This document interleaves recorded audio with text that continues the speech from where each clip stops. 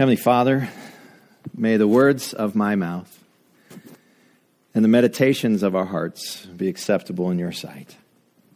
In Jesus' name we pray. Amen.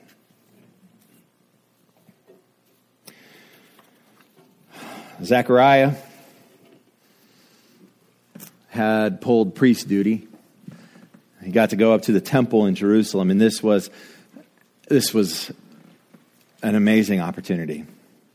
His name was going to be thrown into the hat. You know, they draw names out of a hat. They called it casting lots. They drew a name out of a hat to see which priest would get to go into the holy place in the temple that Herod had built. And they would get to go into that holy place, and standing right in front of the veil, which separated the holy place from the Holy of Holies.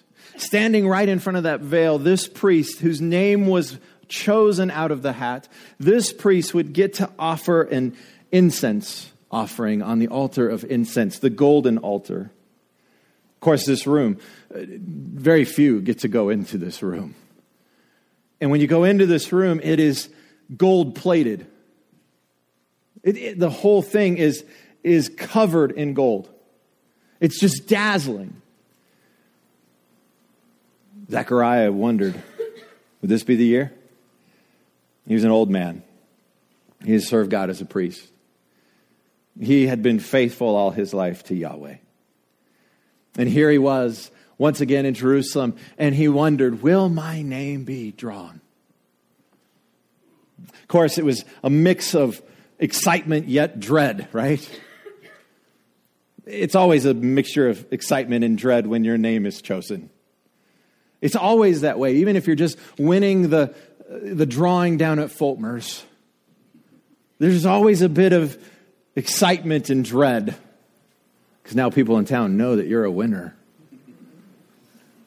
People might have expectations on you providing a free steak dinner because you won that Weber kettle that they were giving away. He had those mixtures of emotions. And as they were pulling the name from the hat, they read it and they said, Zechariah. Zechariah had been chosen. He quickly brushed up on his Leviticus. He quickly studied the rabbis to see, how am I supposed to perform these duties? What am I to do? How do I do this correctly? How do I make sure that the incense offering is accepted by Yahweh? How do I make sure that I am a proper representative for the people? And he went in awe and excitement and dread into the holy place. He walked in. His eyes adjusted to the brilliance of the gold in the room. With trembling in his hands, he took the incense and he offered it, an offering to the Lord. And just as he finished, a bright flash hit the room, and standing before him was a man, but not a man, an angel. And the angel spoke to Zechariah. He said, Zechariah, you and your wife Elizabeth will have a son. And you are to call the son John, because he will prepare the way of the Lord. He is not supposed to drink wine. He is not supposed to drink strong drink. How do I know this will happen? I'm old. And Elizabeth is beyond childbearing years. And the angel of the Lord, he said, I am Gabriel, and I am standing in the presence of God, and God sent me to tell you this. And because you have doubted the word of the Lord, you will be mute until the child is born. Outside, the people had gathered, and they were curious. Had he dropped the fire? Because big lighters hadn't been invented yet. Had he stumbled the coal? Had he fallen? Had he had a heart attack? Had he done it wrong and God struck him dead? What is going on with Zechariah? the doors open and Zechariah emerges and the people see that he can't speak and he's making signs. They know something has happened. They know he had seen a vision. Zechariah returns home and Elizabeth, his wife, becomes pregnant. And for 9 months, she had the blessing of not hearing her husband. For 9 months, Zechariah couldn't speak. Some of you women are thinking, why can't Christmas happen to me? Zechariah could not speak. And on the day of the birth, Elizabeth, who had grown up in this town, who had lived in this town all her life, and she had often wondered, are the people talking about me? Because she was childless. And childless in the ancient world was seen as a curse. Perhaps she had sinned as a child. Perhaps she was sinning now. Perhaps her and Zechariah, though he was a priest, how did they anger God? She was childless. And yet in her old age, she hid herself for 5 months.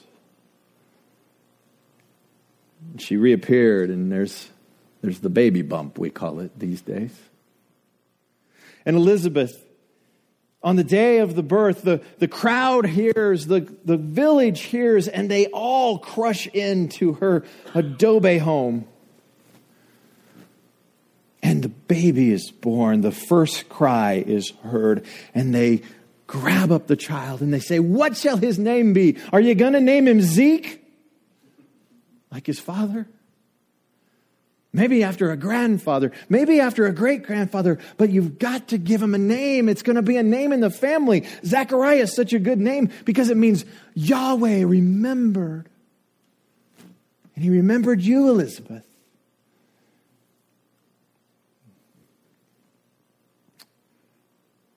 She says, no, the child's name is to be John. John? There's no Johns in your family. John? John? Just John, not even Jonathan? I mean, this is just John. Hey, Zeke, come here. Get him some paper, get him parchment, something. Get this guy some way he can communicate. Come on, his name is Zeke, isn't it?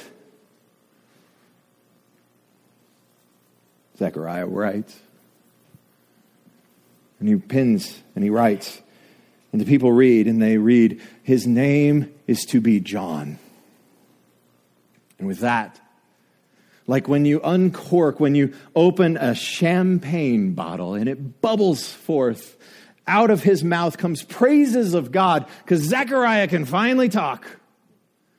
His tongue is loosed and he's able to speak. His name is John.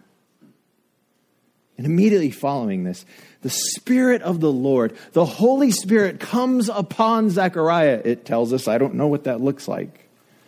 There's no film, save in heaven. And we read what was read to us earlier today in Luke chapter 1. And we'll start in verse 67. Luke chapter 1, verse 67. And I wanted to set the stage because I have heard this so many times. I've sat in pews. Before I was a pastor, I was a person, right?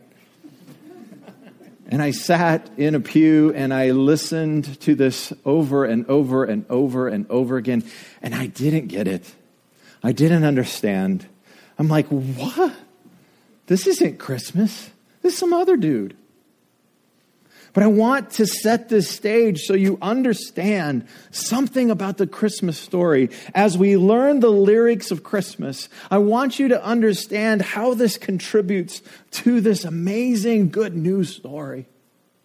Because Gabriel, when he stood in the temple, he said, you failed to believe this good news. It's one of Luke's favorite words. Gospel. Good news. Zechariah, when his tongue's loose, he's finally able to speak. The words are not going to be on the screen because you need to bring your Bible. And hopefully you've got it open, your phone, your Bible, to Luke 1:67. It says this: his father Zechariah was filled with the Holy Spirit and prophesied. Praise. Now, by the way, when you hear prophecy, don't you think of Book of Revelation real quickly, most of us, right? Praise be to the Lord, the God of Israel, because he has come to his people and redeemed them. He has raised up a horn of salvation for us in the house of his servant David, as he said through his holy prophets of long ago, salvation from our enemies and from the hand of all who hate us, to show mercy to our ancestors and to remember his holy covenant, the oath he swore to our father Abraham, to rescue us from the hand of our enemies and to enable us to serve him without fear in holiness and righteousness before him all our days. And you, my child, will be called a prophet of the Most High, for you will go on before the Lord to prepare the way for him, to give his people the knowledge of salvation through the forgiveness of their sins, because of the tender mercy of our God, by which the rising sun will come to us from heaven, to shine on those living in darkness and in the shadow of death, to guide our feet into the path of peace. I wanted to kind of read that quickly because he hadn't talked for 9 months. And in the Greek, that's one sentence. It's one sentence. And man, if you like to write run-on sentences, you've got to say, I'm so thrilled that the Holy Spirit likes run-on sentences too. That the Holy Spirit said, print it, that's good Bible. And to the ire of all English teachers. But you just feel this bubbling up from the guy. You feel this I finally get to talk back to Elizabeth. But before I do any of that nonsense, I'm going to praise God. I've often struggled with, when I've heard and read this passage, what does this have to do with Christmas? What does this have to do with Jesus? What does it have to do with the gospel? What is this? And did you hear some of the words that Zechariah uses in his prayer, in his prophecy? He says the word salvation.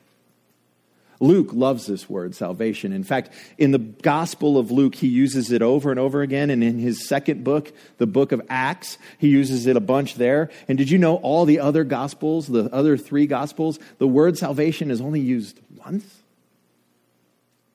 And this is a word, a hallmark word for the book of Luke. This is a concern of his, that we would understand the way of salvation. And it begins here at the very start of his book. But I've always struggled as a kid because one of the things I realized that I had heard over and over again in church world, and God forbid that you have heard this from me, but one of the things I heard over and over again are a couple of Gentile distortions of the gospel. We're Gentiles, you and I, unless you're not, then you're a Hebrew. You and I are Gentiles, and we are prone to see the New Testament apart from the Old. We're prone to read the New Testament apart from the Old Testament. And when we do that, we miss out on the story. There's 2 Gentile distortions of the gospel. One is this: that our kingdom building through the gradual moral education of the human race will happen.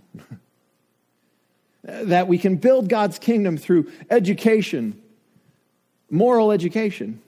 I mean, that's why we structure sermons in Sunday the way we do, so you can be educated more. And this is the classic mistake of liberalism. The idea that if we can just teach everybody and get them educated and get them to understand right from wrong and justice from injustice, and if we can just get them better educated, then we'll have a utopia. Then everything will be wonderful. If everybody was just enlightened, and typically we end it like me. If everybody was enlightened like me, then it would be a great world to live in. The other gospel distortion that Gentiles are prone to is thinking that God's rescue of souls is separate from his rescue of your body and creation. We sing this. We've put this into songs. And sometimes we sing this here at church. We haven't sung in a long time, but many of you grew up singing these songs. What are some of those songs? The one that keeps coming to my mind is Away in the Manger, and that is not the song that I'm thinking of. The song All Fly Away. All fly away. It's this escapism, the idea that someday I'll just fly away. Really? If all you're going to do is fly away, then why did Jesus need to raise physically from the dead? If it's going to be a spiritual resurrection, why is his resurrection, his literal physical resurrection from the dead, so important, such a crux of the gospel? Why is that important? If we're just going to go into the sweet by and by and have a ethereal, bodiless experience. You see, I bought into that for many, many years. This understanding that my salvation, your salvation, is about my soul and it's separate from the body and creation. But did you see what Zechariah does, a good Hebrew, to correct this? He links salvation to the conquering of enemies. He links salvation to the conquering of the shadows of death. He links salvation to the history of Israel. In fact, I came across this quote the other day. I think it's fantastic. It says this, if I can find it. I'll find it. It's really good. If our understanding and telling of the gospel could be true, even if there'd never been an Abraham or people of Israel, then it's a different gospel story than the one we find in the Bible. You see, this is why I didn't understand Zechariah.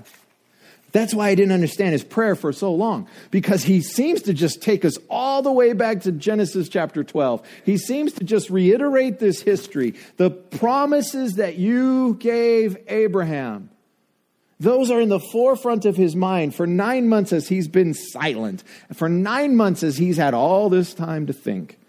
For 9 months, no television, no internet, no cell phone, because those aren't around yet. The dude had silence. What would you do if you couldn't speak? Some of you are thinking, I would die. Some of you are thinking, what a blessing that would be. Because then I wouldn't have my foot in my mouth all the time. You would sit and you would ponder and you would think. And we get a glimpse of all that had transpired in his mind for 9 months, and it's then energized by the Holy Spirit. And Zeke tells us that what God is doing is new. What God is doing is linked to the old.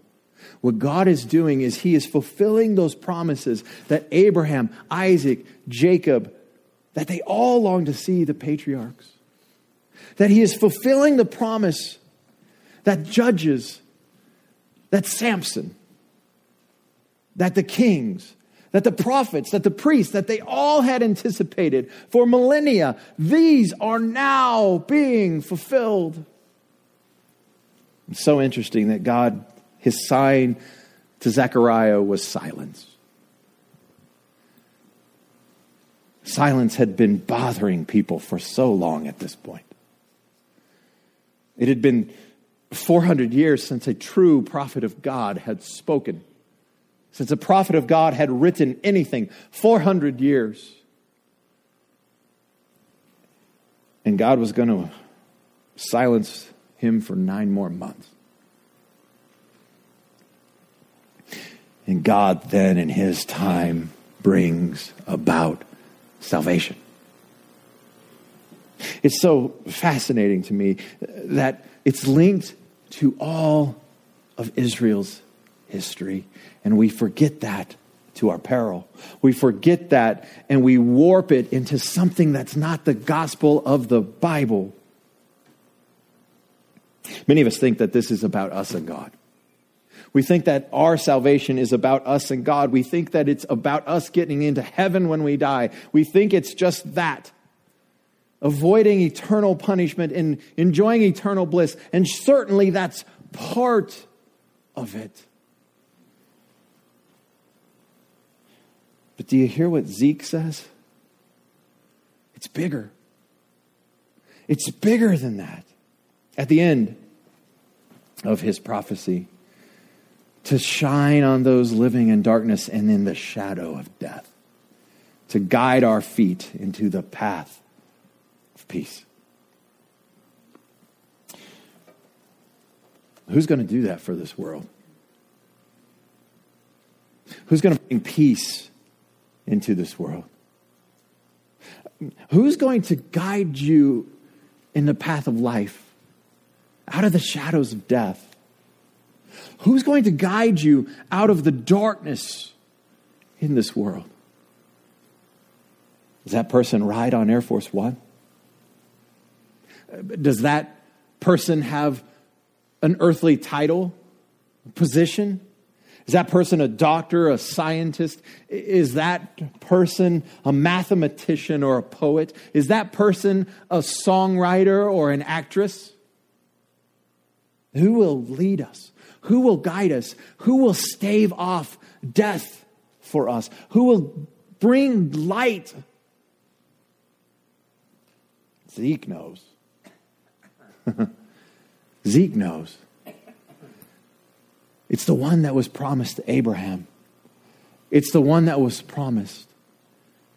The interesting thing is, gang, this gives me great hope because this is not just the story of Israel. Though it starts there, it expands and it includes Gentiles. It includes us. You know, as you read this passage, one of the challenges whenever you read a psalm is to figure out, how does this apply to my life? Right? And many of us, that's where we start our Bible reading, which is a little dangerous, just so you know. We start going, well, the enemies. Okay, well, my enemies are... Maybe they're thinking national enemies. Okay, maybe it's this. And if you put this back into its historic context, who is Zeke talking about?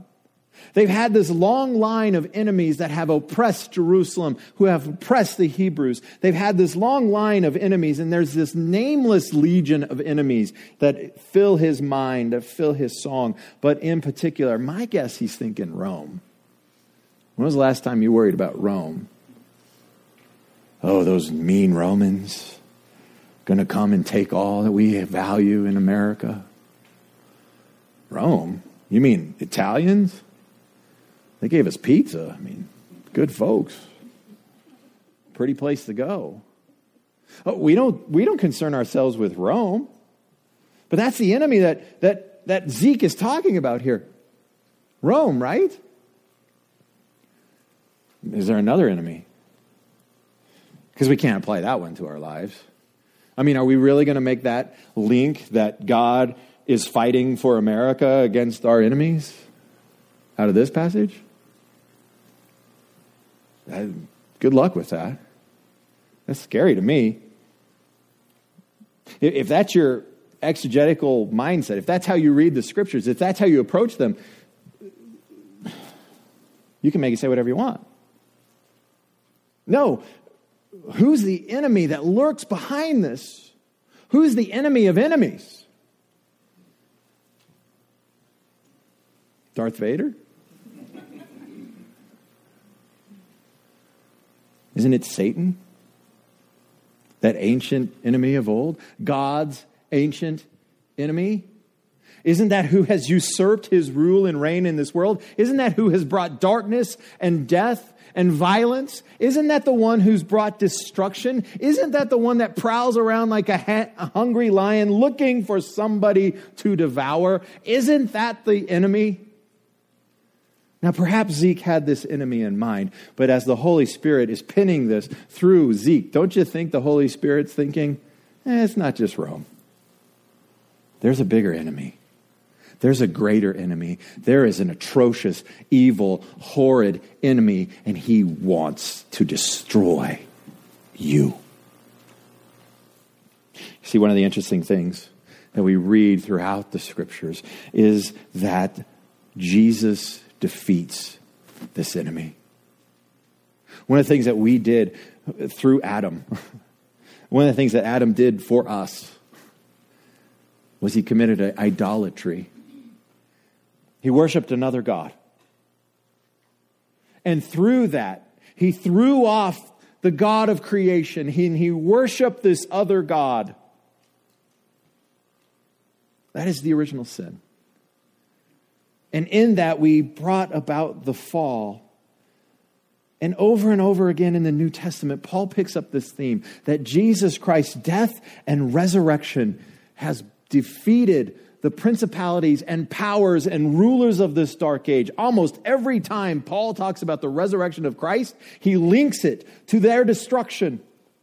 And why does he do that? Because you can't reverse resurrection. You're going to kill him, he'll just do it again. You already killed him once. It didn't work. The grave couldn't hold him. You see, Christ is entering this world to bring about defeat of Satan. Now, as you read this, and this was written 2,000 some odd years ago, you're thinking, so is it happening? Is death being defeated? Is evil being defeated? Is Satan being overthrown? And the answer is yes. But now, but not yet. It's happened. It's done with. The ultimate victory has been secured. Your salvation, your redemption, the resurrection of your body, if you place your faith in Jesus Christ, if you will follow him as Lord and Savior, your resurrection in this body, well, it'll probably be like my 18-year-old body, is secured. It will happen. You will walk on streets of gold. Unless it's a figurative picture. You will walk. You will be present with God. You will be present with all those who are as dead, that Luther said, who died in Christ and have had their sins pardoned by God the Father because of the work of Jesus Christ. But yet, we still live in this world where there is a battle raging. There is eternal struggle going on. There's a battle between good and evil, between Yahweh and Satan, between the principalities and powers and rulers of this dark world and God and his heavenly hosts. And this continues. And you and I are on the battlefield. As one Advent thing I read this past week said, Jesus left a place that you and I can only imagine and entered into a place we wish we could forget. And one day, God will wipe away every tear. God will put the world to right. There will be no more Aleppos. There will be no more horrible, terrible, painful 18-month election cycles. Because there will be a king. And his rule is not dependent upon you. But he invites you to submit. He invites you to be a part. He invites you to welcome him. So will you? Like Zeke, will you welcome this king? This Son of God who comes to save us, redeem us, Guide us in paths of peace. Will you submit to this coming King? If you will, man, you're going to have a great Christmas. Man, you're going to have great Christmas songs to sing. And you will truly learn to live and sing the lyrics of Christmas. Let us pray. Heavenly Father, we thank you so much that throughout human history we can see your hand at work. You've given us stories. They don't always make sense. They don't always have a happy ending. You've given us stories. They don't give us lists of do's and don'ts. They don't help us to know exactly what to do every single moment of every single day. You gave us stories. And you give each of us a story. And for some of us, it's not clear what to do in our story. But I pray, Father, that just like Zeke experienced the angel and the brightness, and he saw a vision from God, I pray that each of us would know that you are a God who still is involved with people individually. And I pray that you'd give a timely word to those who need to hear it. And I pray, Father, that we would be people that even when you don't speak, even when we don't hear, even if it's that 400 years of silence, we would be faithful and we would know your promises will be fulfilled. Holy Spirit, help us. And now may the Lord bless you and keep you. May the Lord make his face shine upon you and be gracious to you. May the Lord turn his face towards you and give you peace. May he lead you in paths of peace. Amen.